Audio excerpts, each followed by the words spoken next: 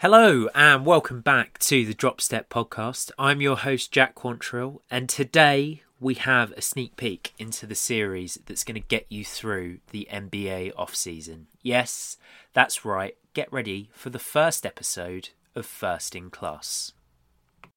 As NBA fans, we love to debate, more than anything else probably, maybe even more than watching the games.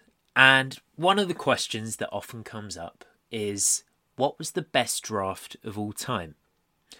Now, there are some fan favourites. 1984 is probably held as that consensus pick. You've got MJ, Charles Barkley, Hakeem, Stockton, all coming out of the same draft. You've got 2003, where you get the Banana Boat crew minus Chris Paul, Carmelo, Chris Bosh, Dwayne Wade, and of course the man himself, LeBron James.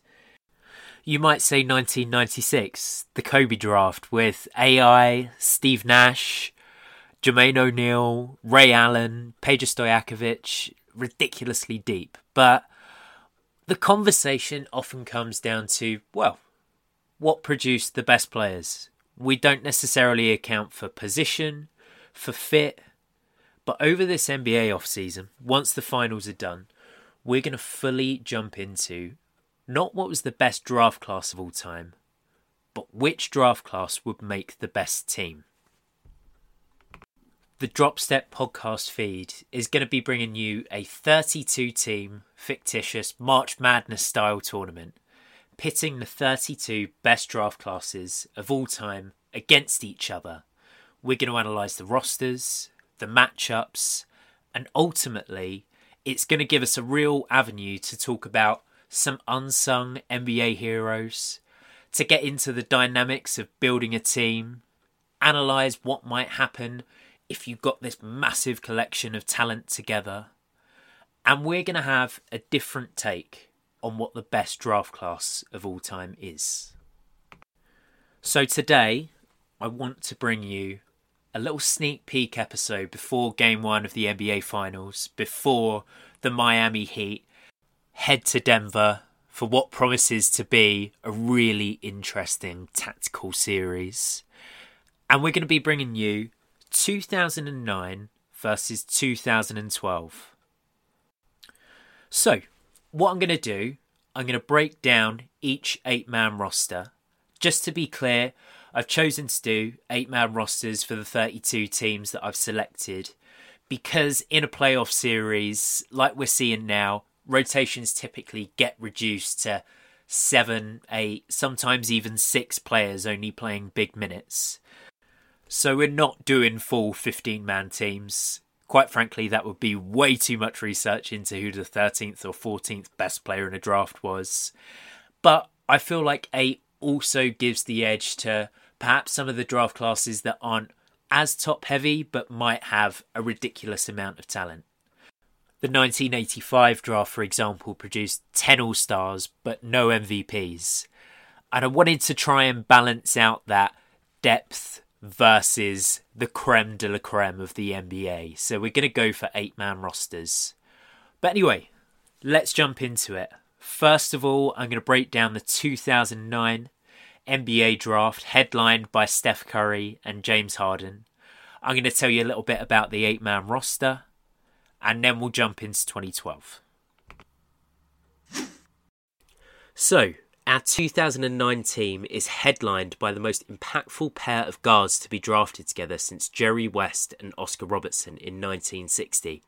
Our point guard for 2009 is one Steph Curry, and our shooting guard is James Harden. An absurd amount of talent to have at the 2 guard spots. See if you can recognise a theme with these next couple of players. The ultimate problem with this draft class. At the small forward, we're actually going to go for a 3-guard lineup with Drew Holiday playing at the 3. As our stretch 4, we're going a little bit undersized with Danny Green, and then playing a small ball 5, we've got Blake Griffin rounding out the starting lineup. An absurd amount of talent and an absurd lack of size. Unfortunately, it's not massively helped by the bench either. So our nominal 6th man is going to be DeMar DeRozan. Our seventh man, long-time NBA enforcer James Johnson, and coming in to play the backup big minutes is a Tibbs favourite, and that's Taj Gibson. Our 2012 team sees Dame Lillard paired with Bradley Beal in the front court, with Chris Middleton and Draymond Green at the 3 and 4, with Anthony Davis at the 5. On the bench, you have 3 more useful role players, the 6th man being Harrison Barnes, 7th Andre Drummond, and rounding out the 2012 roster is Jay Crowder. So, just a little rundown of the 2 respective drafts. So with 2009, it's a difficult call, which was the biggest miss. So Memphis take Hasheem Thabeet with the number 2 pick, a big man who is out of the league in 5 years. That sounds kind of questionable. Maybe we're heading towards that kind of situation with James Wiseman at the moment if he can't quite find his feet in Detroit. But then the Minnesota Timberwolves fumble the bag not once but twice. They have back-to-back selections at number 5 and number 6 in this draft. At number 5, they take a great point guard, a European prospect who looked like he was league ready. No questions to really be asked here in Ricky Rubio. But then at number 6, a spot before Steph Curry is taken, the Minnesota Timberwolves select Johnny Flynn. Johnny was a 6-foot-tall Syracuse guard who'd spent 2 seasons with the Orange, and he only bettered that by 1 in the NBA, only lasting 3 years in the league. So a massive fumble by the Timberwolves there. Some of our near misses in terms of selection for the respective rosters were a number of guards for the 2009 team, actually. So you had an all-star missing out in Jeff Teague, who was part of those Mike Budenholzer Atlanta Hawks teams. Ricky Rubio misses out, Tyreek Evans misses out, Patty Mills, Darren Collison, Pat Beverly. If you're noticing, this was a phenomenal class of guards, but there's only room for so many in our rotation. And as you can see, the underlying theme with this 2009 draft, just a complete lack of size. But moving on to the 2012 draft, a little bit harder to pinpoint the biggest misses within the draft. So the Charlotte Hornets take Michael Kidd-Gilchrist at number 2. We're going to see through this series that number 2 pick is seemingly cursed. It's very rare that a team gets it right. MKG, not necessarily his fault that he didn't become the star that he was meant to be. During his college tenure, he actually breaks his arm in a car accident, which completely messes up his shooting form. And you'll probably have seen stills going around on Instagram, on Twitter, on TikTok of his stroke, because it is the opposite of a sight for sore eyes. It will give you sore eyes. It is not a pleasant look. But Cleveland selects Dion Waiters at number 4. Now, Dion is probably most known these days for winning a ring with the Lakers, being a part of those Cleveland championship teams and featuring on the Rewatchables as your big heat check guy. But he's selected at number 4. Then Sacramento Kings completely miss with Thomas Robinson, who's out of the league in 5 years. And at number 6, Weber State point guard Damian Lillard is picked. So just picture those LeBron Cavs teams if they had either the asset of a Dame Lillard coming off a rookie year, or just that backcourt pairing of him and Kyrie.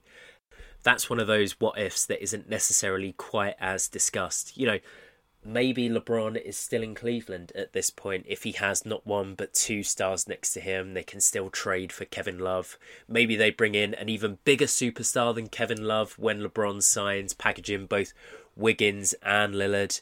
And what the hell happens to Portland? You know, if you take Damian Lillard out of the equation, sure, they probably pick up a franchise guy in the next couple of drafts because that franchise was going nowhere fast, especially once LaMarcus Aldridge leaves.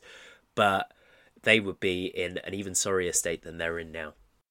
There weren't as many near misses for the 2012 draft in terms of making it onto our 8-man roster. I think you could probably argue that Evan Fournier perhaps deserved a spot over the likes of Jay Crowder, Harrison Barnes, maybe even Terrence Ross, Will Barton, the aforementioned Dion Waiters. But I just think going for that wing size, particularly when you're looking at the matchup against 2009, it makes more sense to have those wings. You're not going to want guards who aren't as good as your Dames, your Brad Beals, or, forwards like Chris Middleton handling the ball a ton. So probably best to go for size, enable a switching defensive scheme, and ride with it from there. Anyway, what we're going to do now is we're going to break down the two teams. We're going to break down the styles which they're probably going to look to play on both the offensive and defensive ends. And we're going to try and hash out how a 7-game series would go and who you guys are going to pick to go through to the next round of First in Class. So, have you ever wondered what an idealised small ball offensive lineup would look like in the NBA?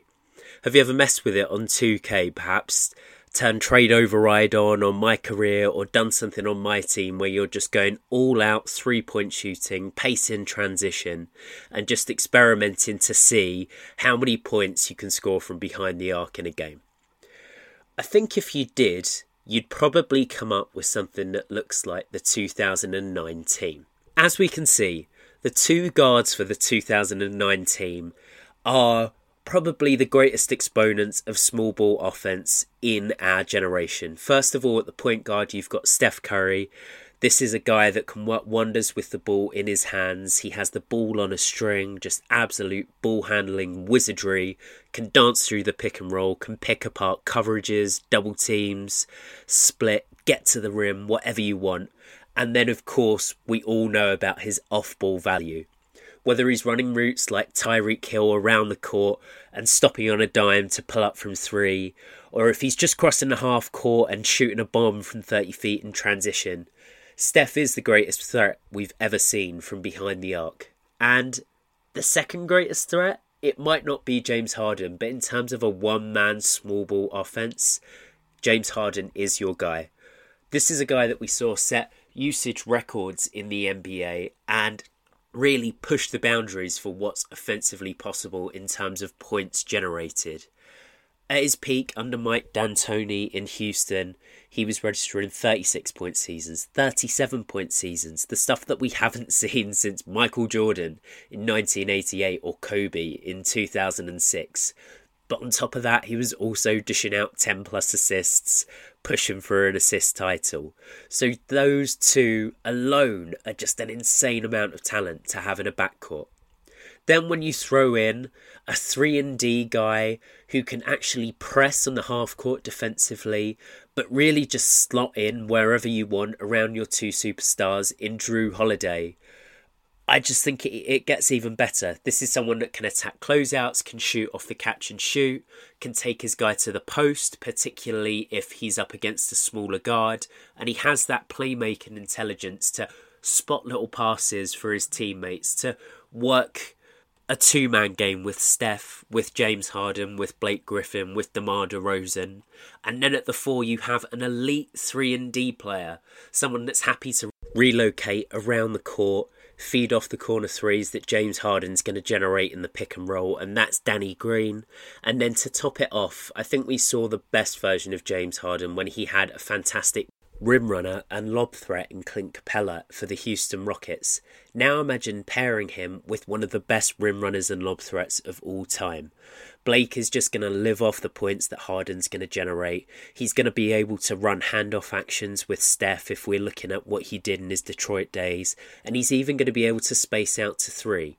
I think the peak Blake Griffin was probably the guy that came third in MVP in his LA Clippers days before those surgeries started to take their toll. But if you look at his times with the Pistons as well, he was utilised in a much bigger role. This is a guy that was running handoffs on the perimeter, which we've seen be really successful in this year's playoffs with Bam Adebayo.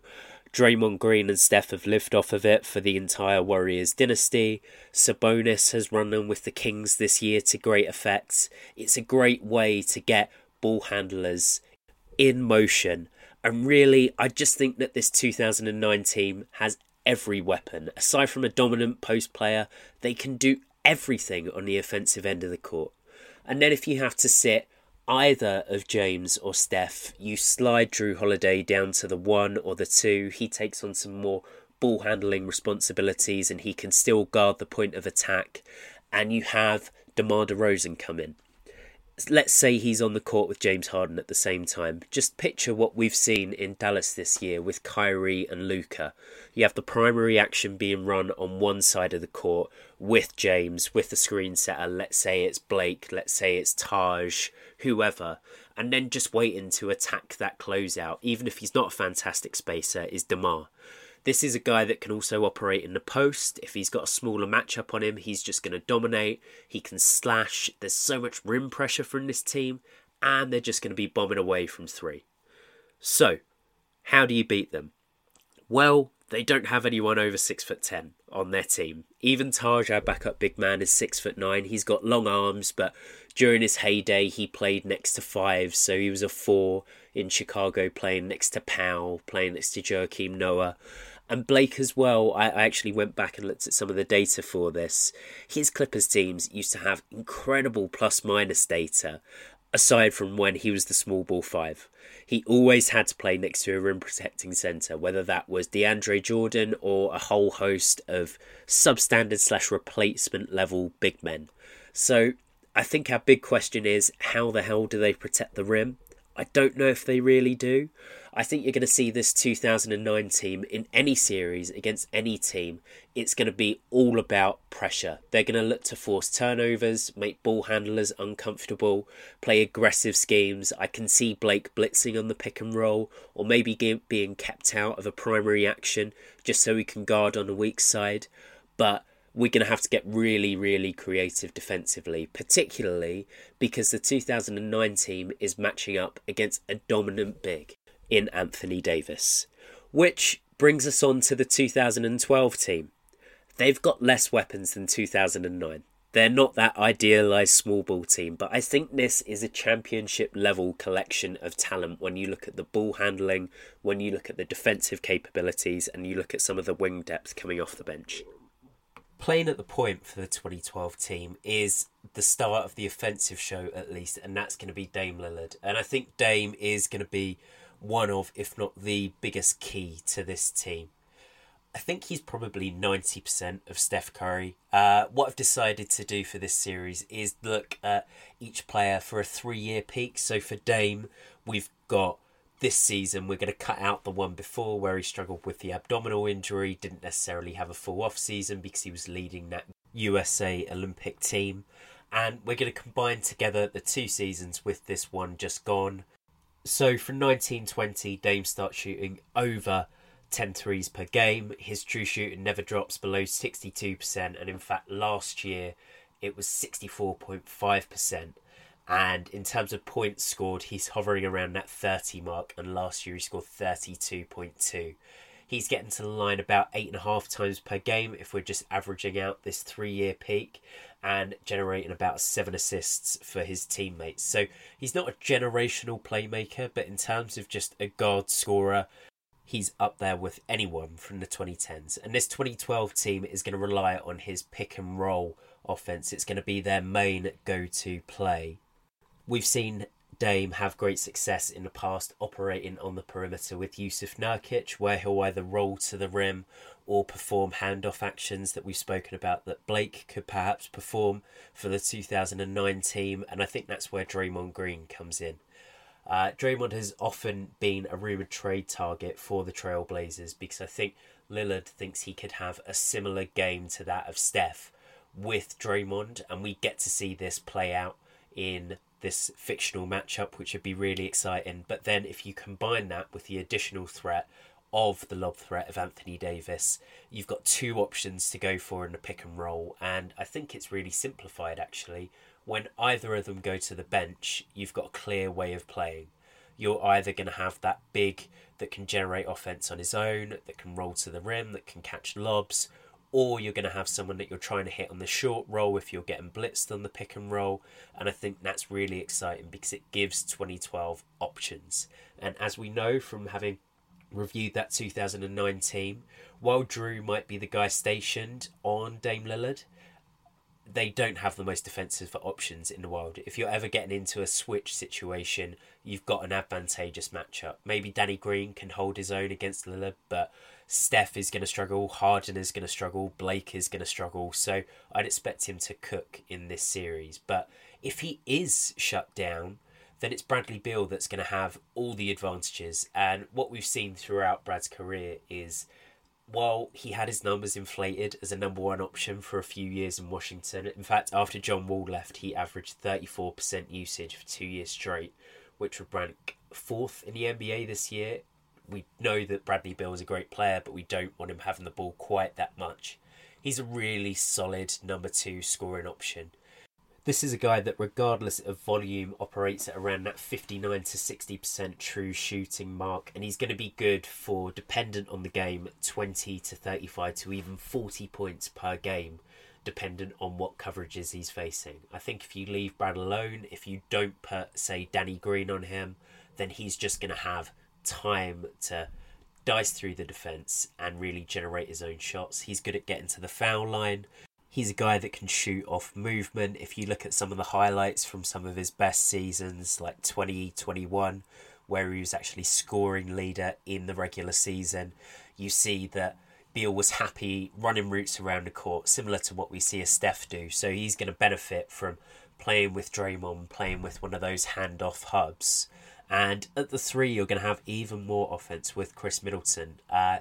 If Dame isn't having the best night, if he's getting doubled, tripled on the perimeter, then he's going to have two very high quality secondary options to turn to in Chris and Brad. Middleton, just a really efficient scorer, can shoot off the catch, can generate his own looks, can get to the mid-range, can punish mismatches. It's three high-level scorers, even if you don't quite have the same real punch as you would with, Steph and James. And then at the 5, AD. You've just got so many options. I think we saw in this last playoffs what an ideal Davis looks like. He was able to fully focus his efforts on the defensive end of the floor and was the most impactful defensive player of the playoffs.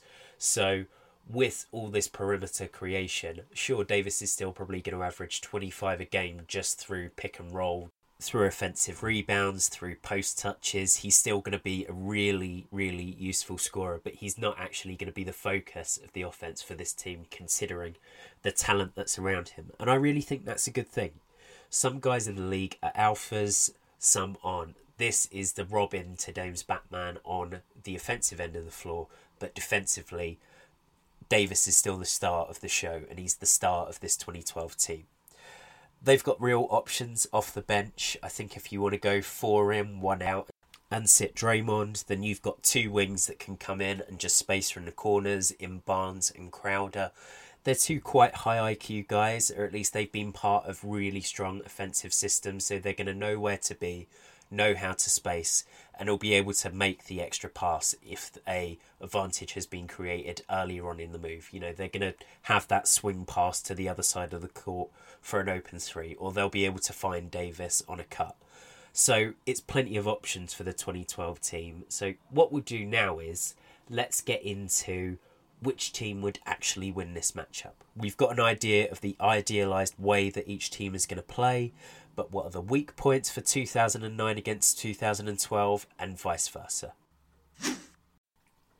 So what I think the sticking point for this fictional series is going to be is how good is that 2009 team going to be at scoring the basketball?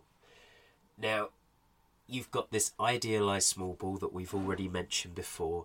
You've got two of the most efficient, high creation, high scoring guards in history of the league, with three other complementary guys, including an all-NBA lob threat and 5.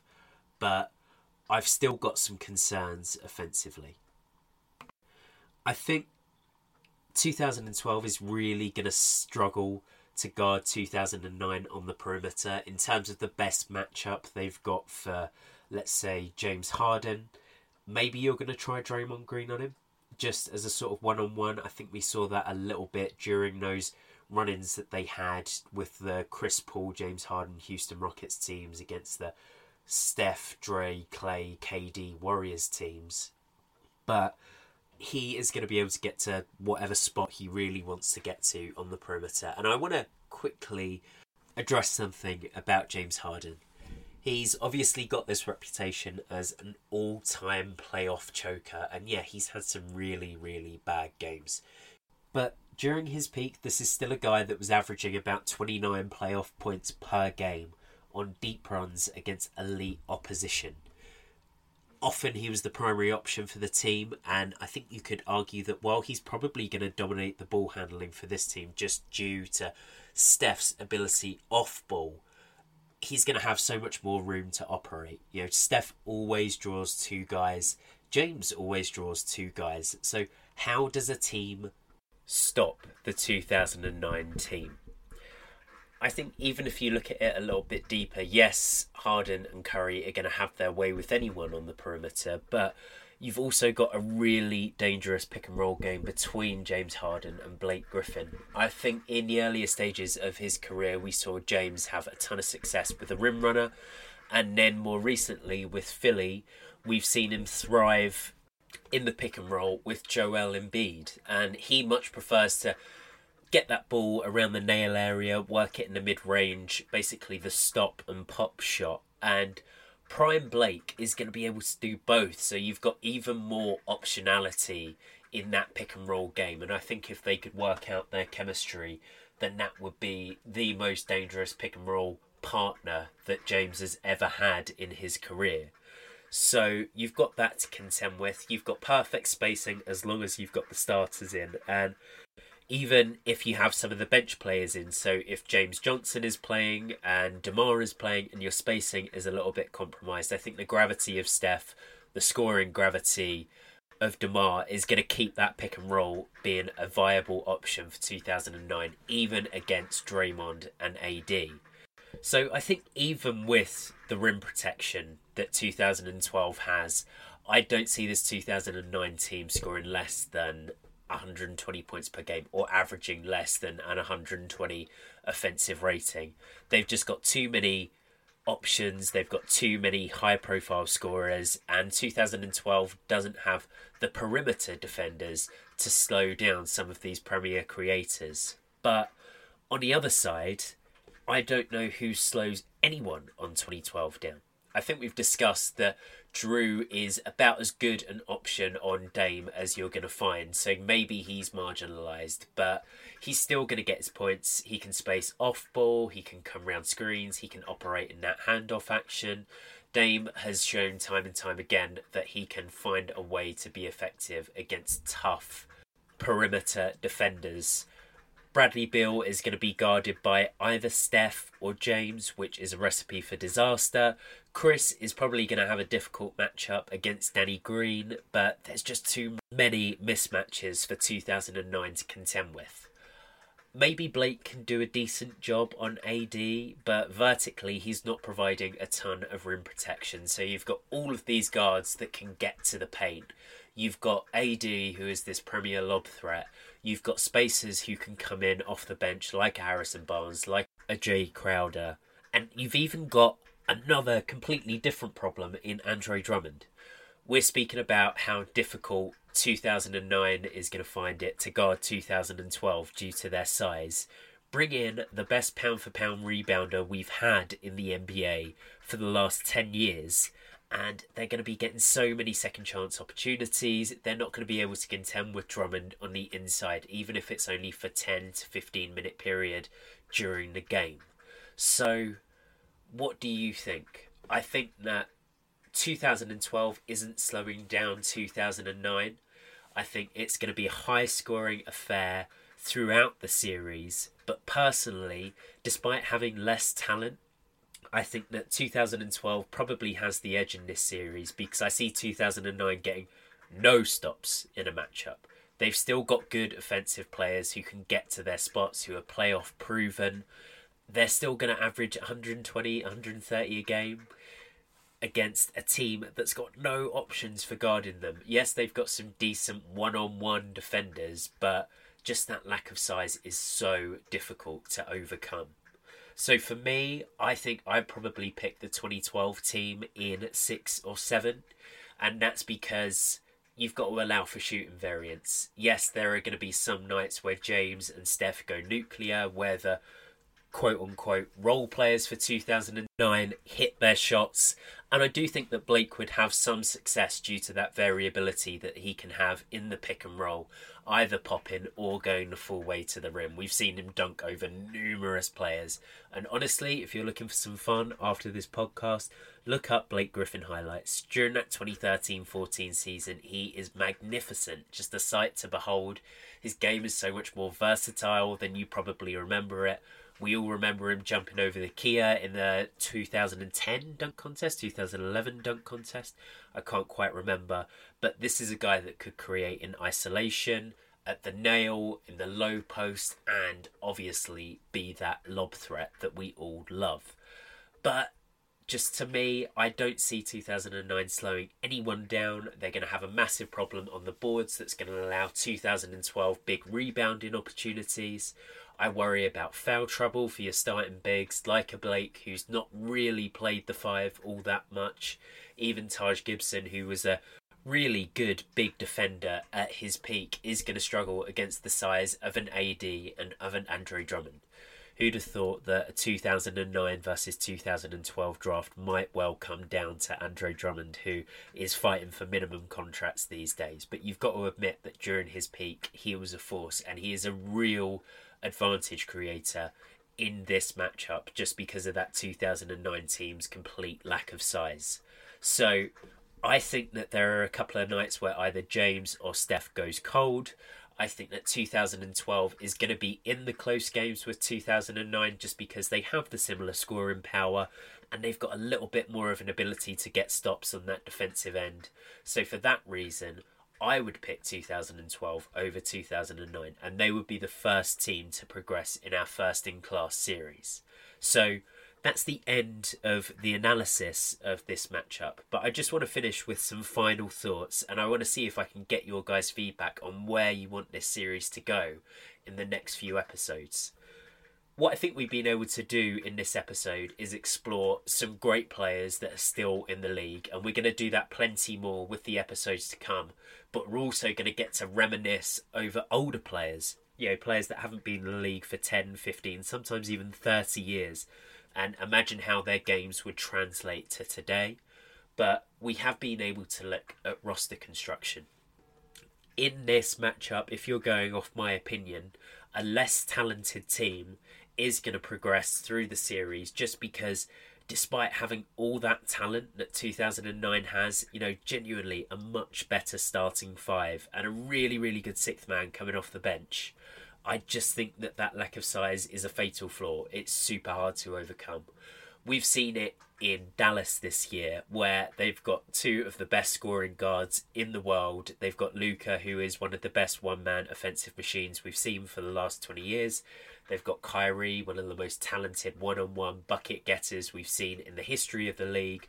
And it's no good having them score really efficiently if they can't get any other stops on the other end. It just means that when Luka goes cold, when Kyrie goes cold, when they get blitzed and their role players are forced to make shots, you're giving up such an advantage because you're not able to stop anyone on the other end. You're forcing yourself to have a perfect game. And I think that's really interesting. I think that we'll be able to analyse some of these talent versus fit advantages and disadvantages through this series.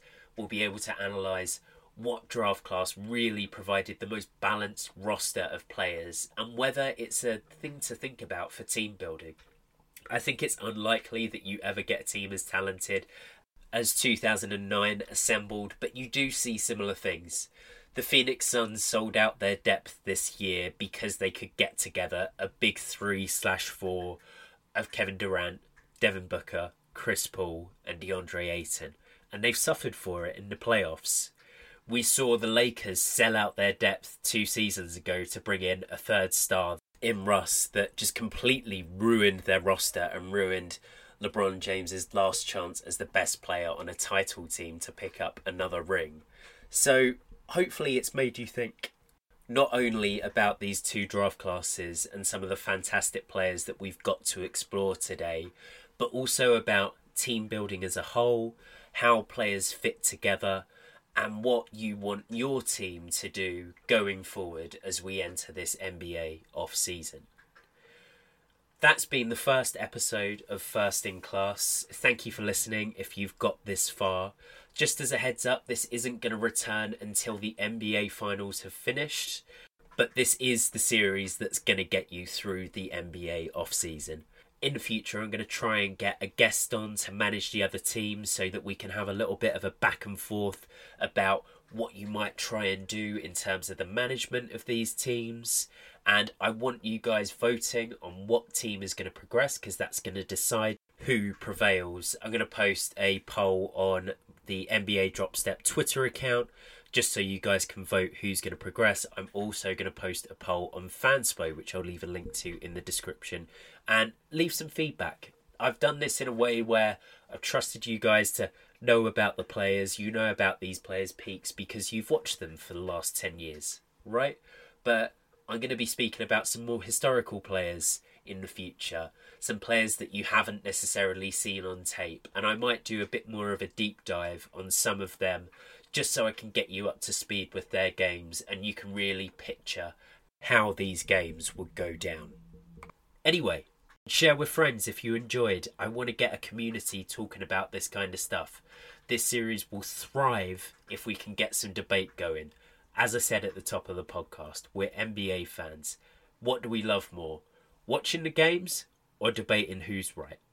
That has been the Dropstep podcast. That's been our second episode, the first episode of First in Class. I hope you've enjoyed. I've been Jack Quantrill.